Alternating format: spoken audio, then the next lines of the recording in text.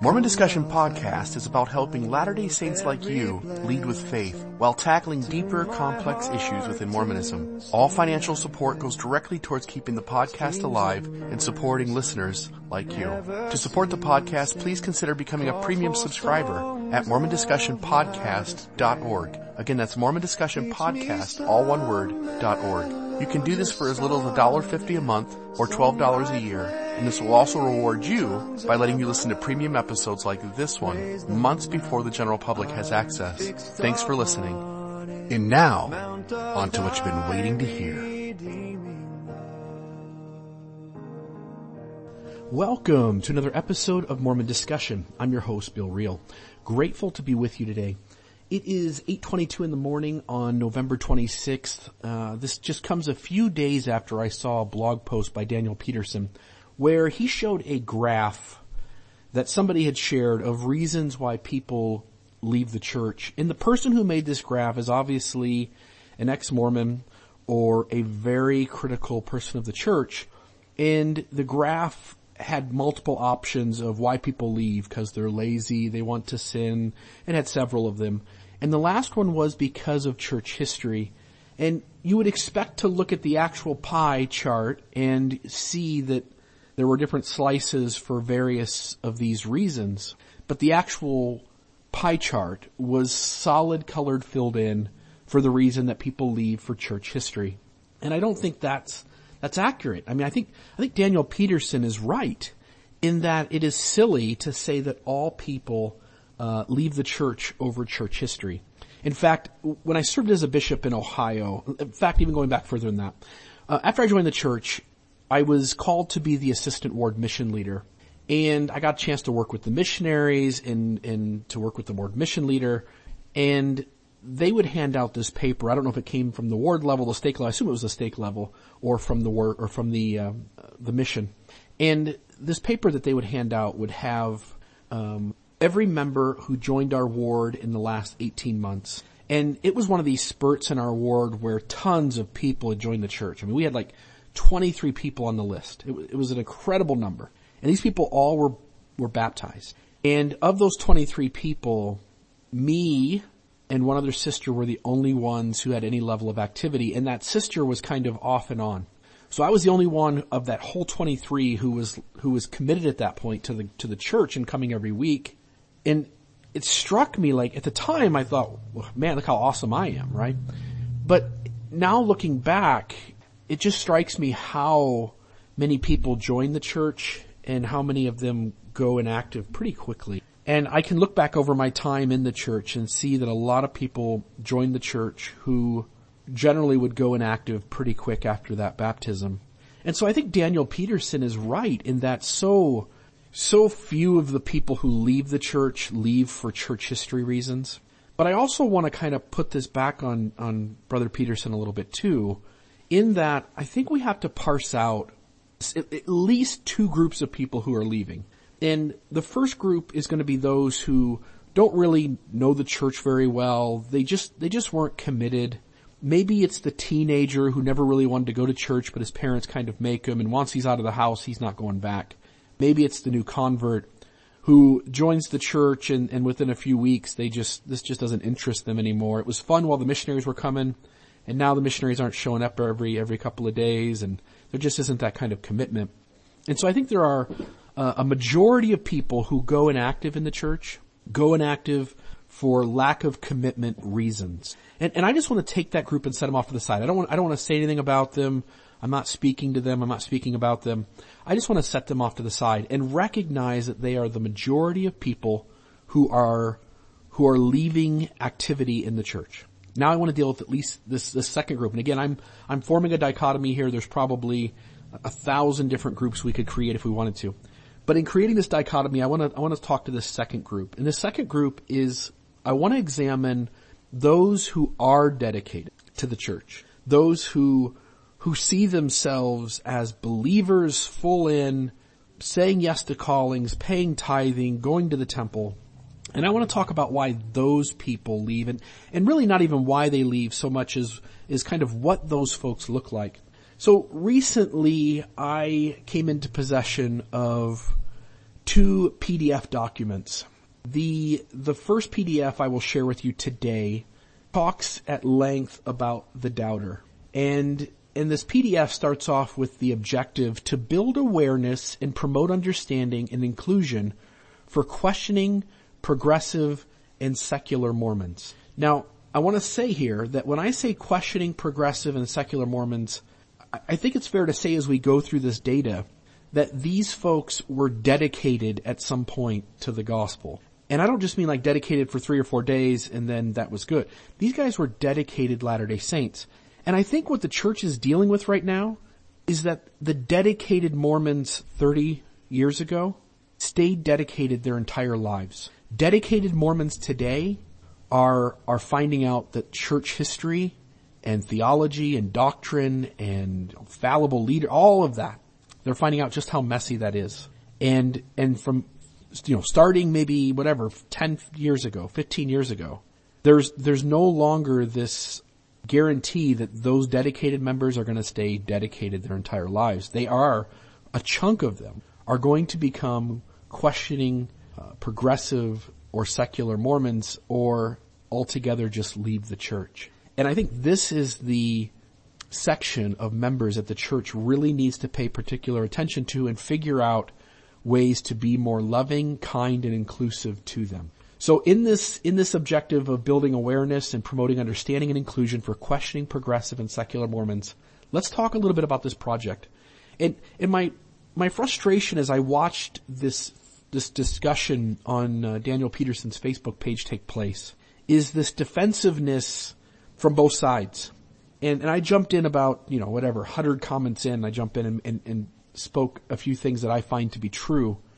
But I find this dialogue between these two sides of the spectrum to be absurd because neither one convinces the other that they're right.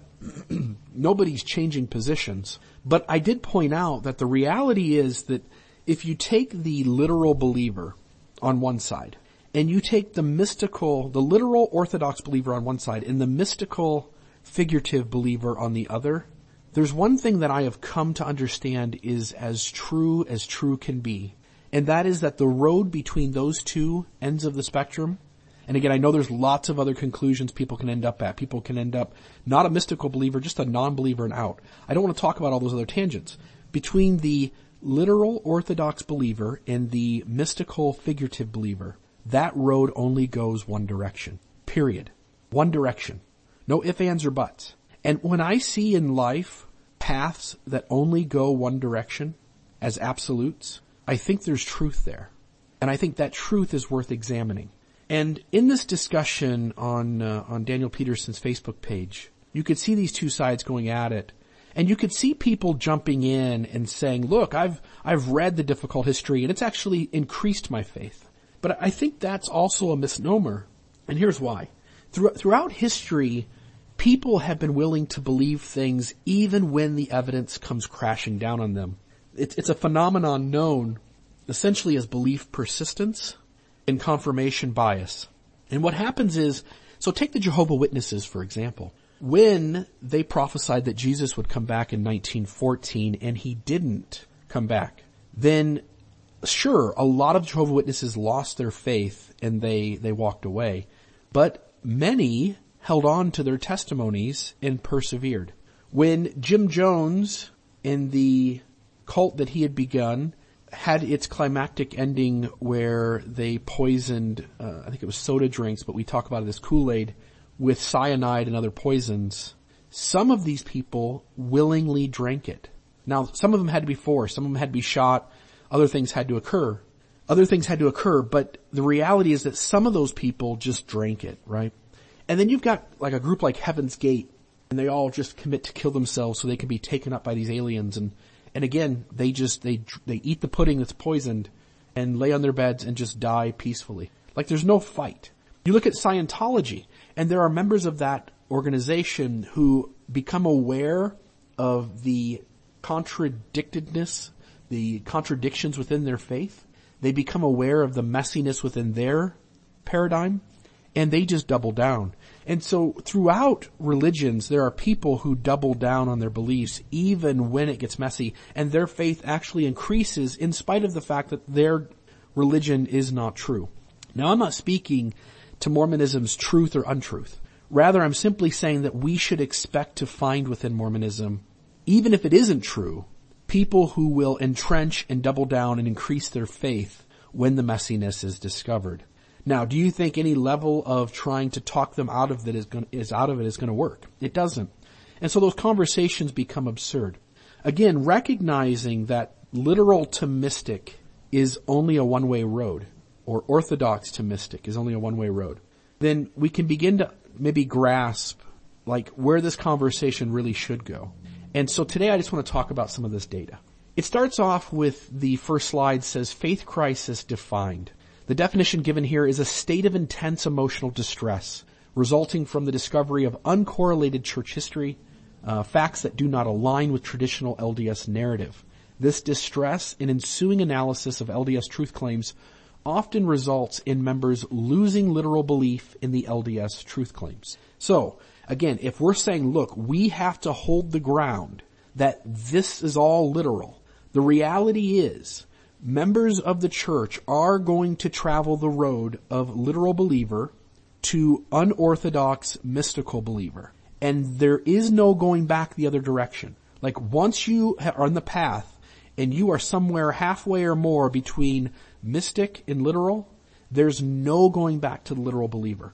And so when we recognize that people are reading up on Mormonism's messiness and they are becoming less literal believers, we ought to recognize they are on a road that only goes one way. And on some level, there's truth in that journey. Like that's a true journey. And so what are we going to do about that as Mormons? So they did some research methodology. They did interviews and strategic guidance from 20 plus LDS subject matter experts. In-depth interviews between 2011 and 2013 with 40 members. They were active members, less active, believing, doubting, non-believing. They did an ethnographic survey in 2011 of 3,388 doubting, non-believing members. They did a qualitative narrative study solicited from 1,500 plus doubting and non-believing members collected in 2013. They did 18 months of review and refinement by LDS subject matter experts and senior church leaders. Now, this study is not like this conclusive study that tells us, exactly why people leave the church. No, instead, what we're doing again is setting that first group aside of people who were undedicated to the church and went inactive. What we're doing here is we're talking about the folks who were dedicated and what we know about them and why they left or became less believing in Mormonism. So here's the 5 key things we learn. Number 1, many of the doubters and unbelievers are active or somewhat active Latter-day Saints. See, there's this misnomer that when someone becomes a doubter or unbeliever, they've left the church. And I don't think that's the case. A little less than half of the surveyed unbelievers remain active in the church, while over half no longer attend. We should say too, this PDF will be available when this episode releases. So when you're listening to this, you can go to MormonDiscussionPodcast.org. You can jump onto this episode, and the web page for this episode will have links at the bottom. The link that you will see will be the link for this data. It's a beautiful PDF, very well done. Simply go in. If you want to follow along in the PDF, you certainly can do that. Push pause for a second, go on your computer, look at the PDF and follow along. But I think this data is so incredible. So 56% of those surveyed, again, we are talking about a very large number of people who were talked to, who were interviewed, who were surveyed, who had a chance to tell their story. So to me, on some level, this data is pretty darn conclusive on that second group, those who were dedicated members of the church who left. Of those who now have doubts or no longer believe, 56% do not attend at all, right? 6% attend once a year. 6% attend quarterly. 5% attend monthly. 6% every other week. but 20% of them are still going weekly. Now, I'm one of those. I absolutely have doubts. And on some issues, I am an unbeliever. And I go every week. And still, there's this part of me that just hopes in Mormonism. And I keep going. And so a little less than half of the surveyed unbelievers remained active in the church, while over half no longer attend. Number 2, disbelief is typically not shared with leaders. Spouses tend to be aware of a faith crisis issue. They tend to, not always. Again, for the doubter, it's a matter of what he thinks will happen, what he or she thinks will happen when he or she discloses their doubt. Are they worried that their marriage will end in divorce? Are they worried that church leaders will begin to shun them or to treat their doubt as a plague? Our trust in those around us, how they will handle this information, is crucial to our decision to disclose this information. I was serving as a bishop, and I went at least a good year when my shelf came completely down from saying anything to anyone, including my wife. I just tried to tough it out. And at some point I realized that this was not getting better. In fact, it was getting worse. And so I talked to my wife. I wrote an apostle, and only a few months later did I finally feel comfortable enough to talk to my stake president. And that only occurred when I began to recognize that I was locating my authority within myself and realizing that this was just messy and that just wasn't going to go away. Church leaders and friends tend to be less aware. Again, when we're not sure what's going to happen to the relationship, we are much less likely to disclose the information. This was the big one, I thought. They discovered in talking to these folks that these folks, as an overall attitude, that the church typically was not viewed as a safe place to share doubts and concerns, right? To go into the 3-hour block and to talk about those things, or to sit down with church leaders and to talk about those things. The church, right? So if LDS leaders are listening, and again, they're already aware of this information, by the way. This information was shared with top church leaders. The church is not viewed as a safe place to share doubts and concerns. And the last one of this second section, believing members often ascribe insensitive labels for member unbelief. Sin, desire to sin, offense, hard-heartedness, lack of adequate study, low intellect, etc. I think it's important too to recognize that the church, knowing this information, having this information had been presented to them. It's interesting to know some of these church talks that were given out around this time. You've got Elder Christofferson and Elder Anderson talking about what is doctrine and what isn't doctrine. And you've got Elder Uchtdorf around this time giving the talk, Come Join With Us, where he says that for those that leave, simple explanations are not that simple. Like this is a messier discussion of why people leave. Number 3, affected members are educated and high earners. See, we like to paint the idea that those who leave aren't that bright. And those that leave, I mean, they're really not go-getters anyway. They just weren't really willing to kind of push through and figure out what's going on. But here's the real story. When we get to this section of affected members are educated or high earners, let me go through some of this. Let's talk about education first. So of everybody who was surveyed, again, this is a plethora of people who consider themselves doubters at this point or unbelievers. 3% of them were high school graduate, right? 3% high school graduate. 27% had some college education. 39% were college graduates. 21% had a master's degree. And 10% had doctorate degrees. So again, 39 and 21 and 10. You are essentially at 70%. 70% of doubters or unbelievers in Mormonism are college graduates or higher. 31% are master's degrees or higher. To me, that is mind-blowing. Let's look at income. 10% of those who doubt or are unbelievers make $0 to $20,000 a year. Now again, some of this is skewed. You might think, oh man, some of these guys are flipping burgers at McDonald's. I don't think so. I think if we were to dive into who these people are, some of them are simply right now in the middle of college, in the middle of their education, and perhaps are already college graduates and are now working on a master's degree, and they're on a scholarship, and they're going to school full time, and they don't have an income. Because I knew people like this. And so let's just grant that at least some of that 10% are those people. Now, 14% make between $20,000 and $40,000 a year. Again, I think some of those are those people as well. 17% make $40,000 to $60,000 a year.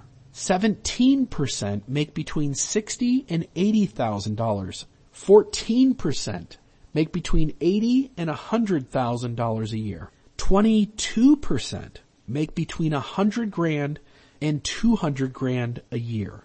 And 7% make more than $200,000. These people are highly educated, and these people make good money. These are people who work hard in their lives to provide an income for their family. These people are educated and they're go-getters, right?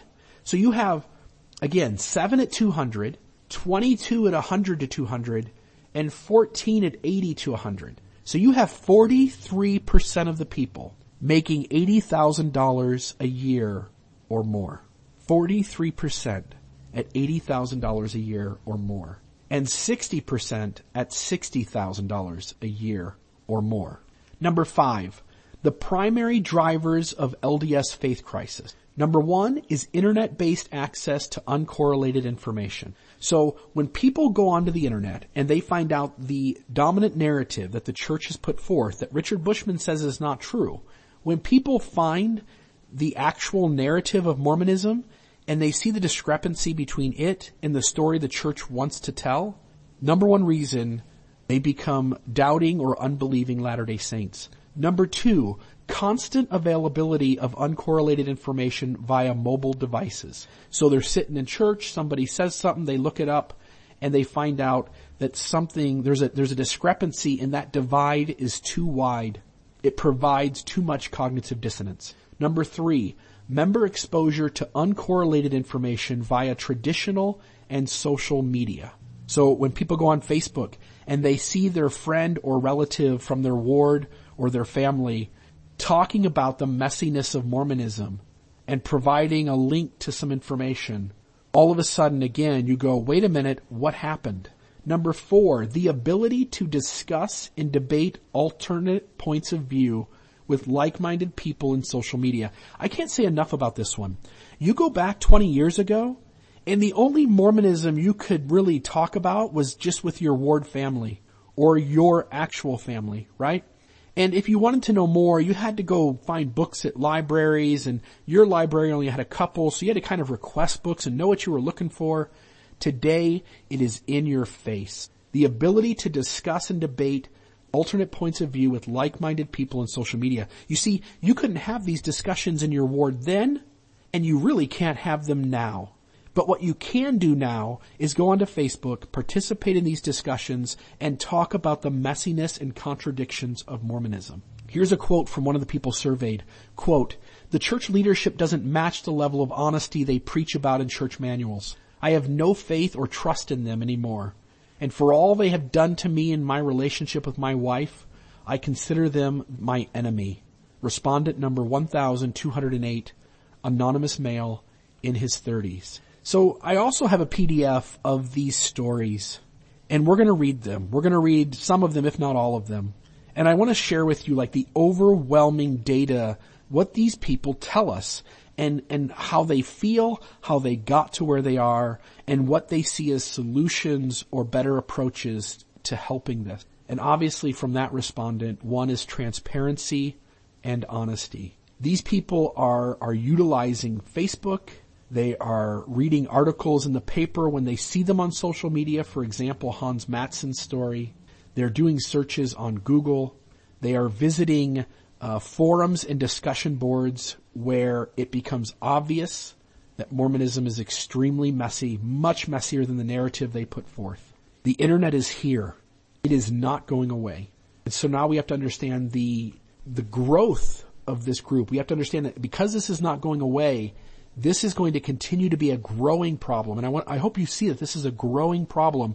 And we're going to share some data here that absolutely proves that. So let's talk about one of the most visited places that those who are doubting and those who are unbelievers go to visit. So there is a website called Reddit. On Reddit is a place that people can post anything, a link to a blog or to a video. They can post pictures. They can post a question or a conversational topic. They can talk about whatever they want. And in Reddit, there are multiple subgroups. And there are several Mormon subgroups. One is Latter-day Saints, which is a very faithful, very kind of comfortable place to be if you are an Orthodox Mormon, going to the 3-hour block, kind of things that you could talk about in that 3-hour block and feel comfortable doing so or asking. There's another one that's just called Mormons. It's much more neutral. And so you have people on both sides. You have people who are very much believers, people who are very much critical, doubting, unbelieving, one of those tangents. And these guys are all getting together and having interesting discussions. There's also a board called Ex-Mormon. And for somebody who's listening to this episode, when you hear the word ex-Mormon, the assumption is always going to be made that these are the people who left the church. They're really angry, and I'm just going to dismiss them. And I think that's unfair. I think it's really unfair. And let me at least say one point as we continue. First off, people participating in the Ex-Mormon Reddit page are not necessarily all people who have left. There are a lot of people on this discussion board who are still in the church, staying for one reason or another. The other thing is that there's the assumption made that, anything that's ex-Mormon is false, untrue, and I just need to dismiss it and stay away from it. The reality is that most of the things that ex-Mormons have been talking about as the data, as the information, the church now validates as being factual, including its gospel topic essays, which attempt to cover difficult issues in a way as to help Orthodox members be aware of these issues, but also continue to believe, feeling like there's good answers to those questions. And as a believer, you should know, yes, we can debate the conclusions. We can debate the conclusions that the ex-Mormon folks or the doubting or unbelieving active Mormon folks are talking about. But the reality is, I think at this point, that the church, if it was put on the spot, would acknowledge that, 85% or more of the facts that these people are claiming as facts actually are. They actually are facts. And now, while we can wrestle with the conclusions, for the most part, the facts are pretty settled. Now, on to the growth of the ex-Mormon subreddit. So, in August of 2011, there was somewhere in the range of about 3,500 folks who were active users of ex-Mormon subreddit. In February of 2013, that had reached about 7,500. In August of 2015, it is upwards of around 30,000 members. Now that's 30,000 plus members in 5 years, less than 5 years worth of time. Now to kind of relate that, the Tabernacle, which was the previous place that conference was held, not the conference center, but the actual Tabernacle, had a capacity of 7,000 people. I think the conference center now holds 21,000. The registered users of Ex-Mormon Reddit, and this was back in 2015, is 34,775. So registered users, these are people who have signed up for an account and have subscribed to Ex-Mormon Reddit. Now, you have to understand there's lots of things going on here in these visits to this site. There are registered users, and there are also unique visits. So there's a thing in these blogs and discussion boards called lurkers. A lurker is someone who doesn't register, but is still reading and looking at and clicking the material.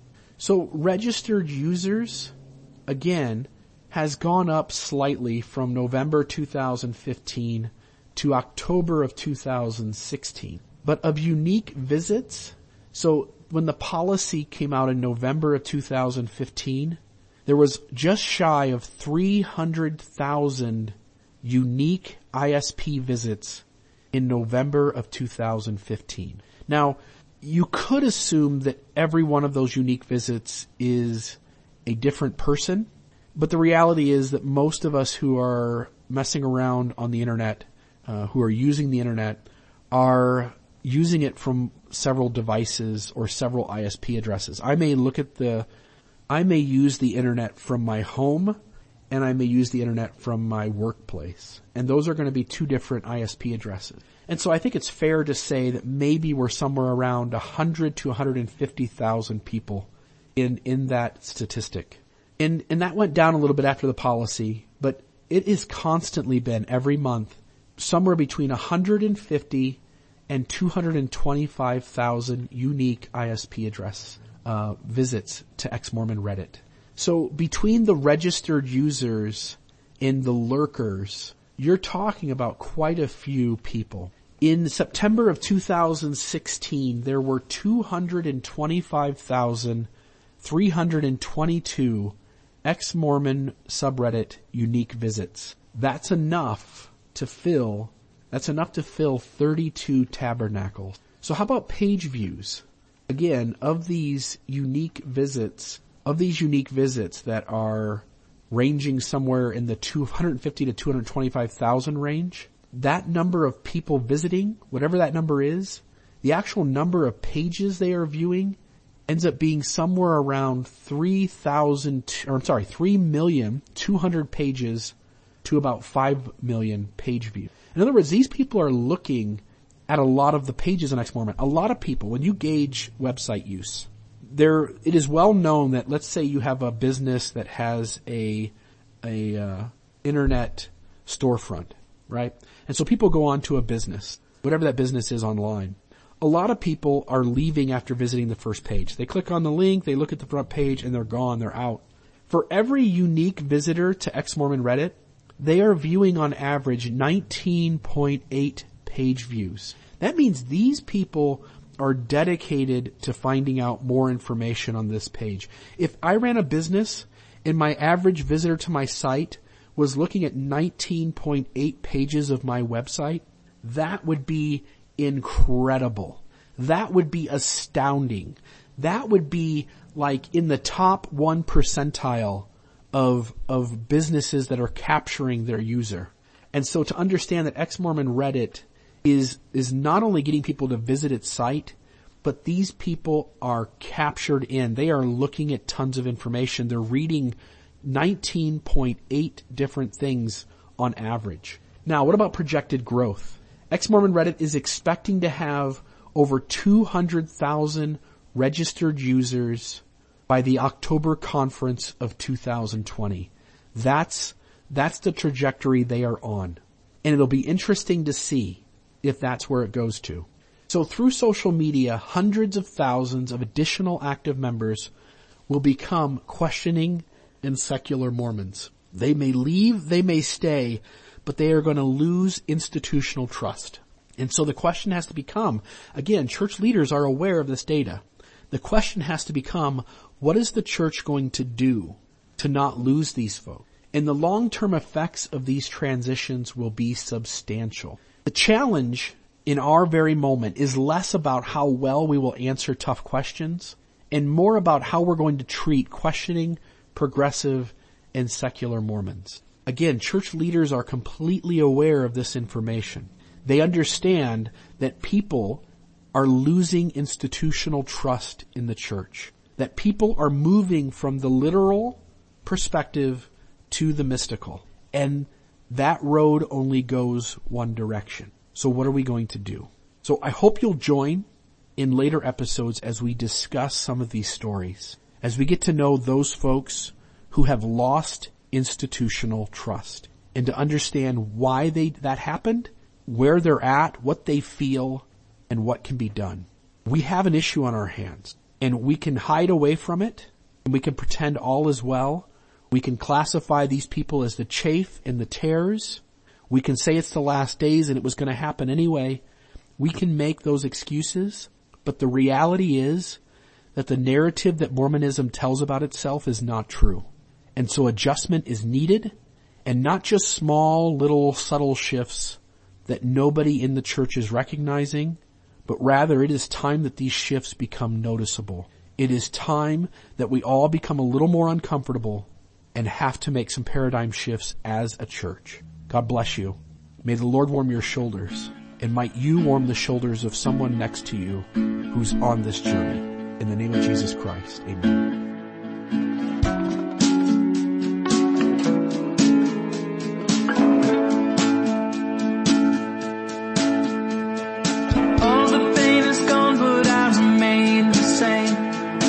Taking out my issues never healed the flame. And all my love is gone. All the pain is gone, but I remain the same. Taking out my issues never healed the flame. And all my love is gone. They say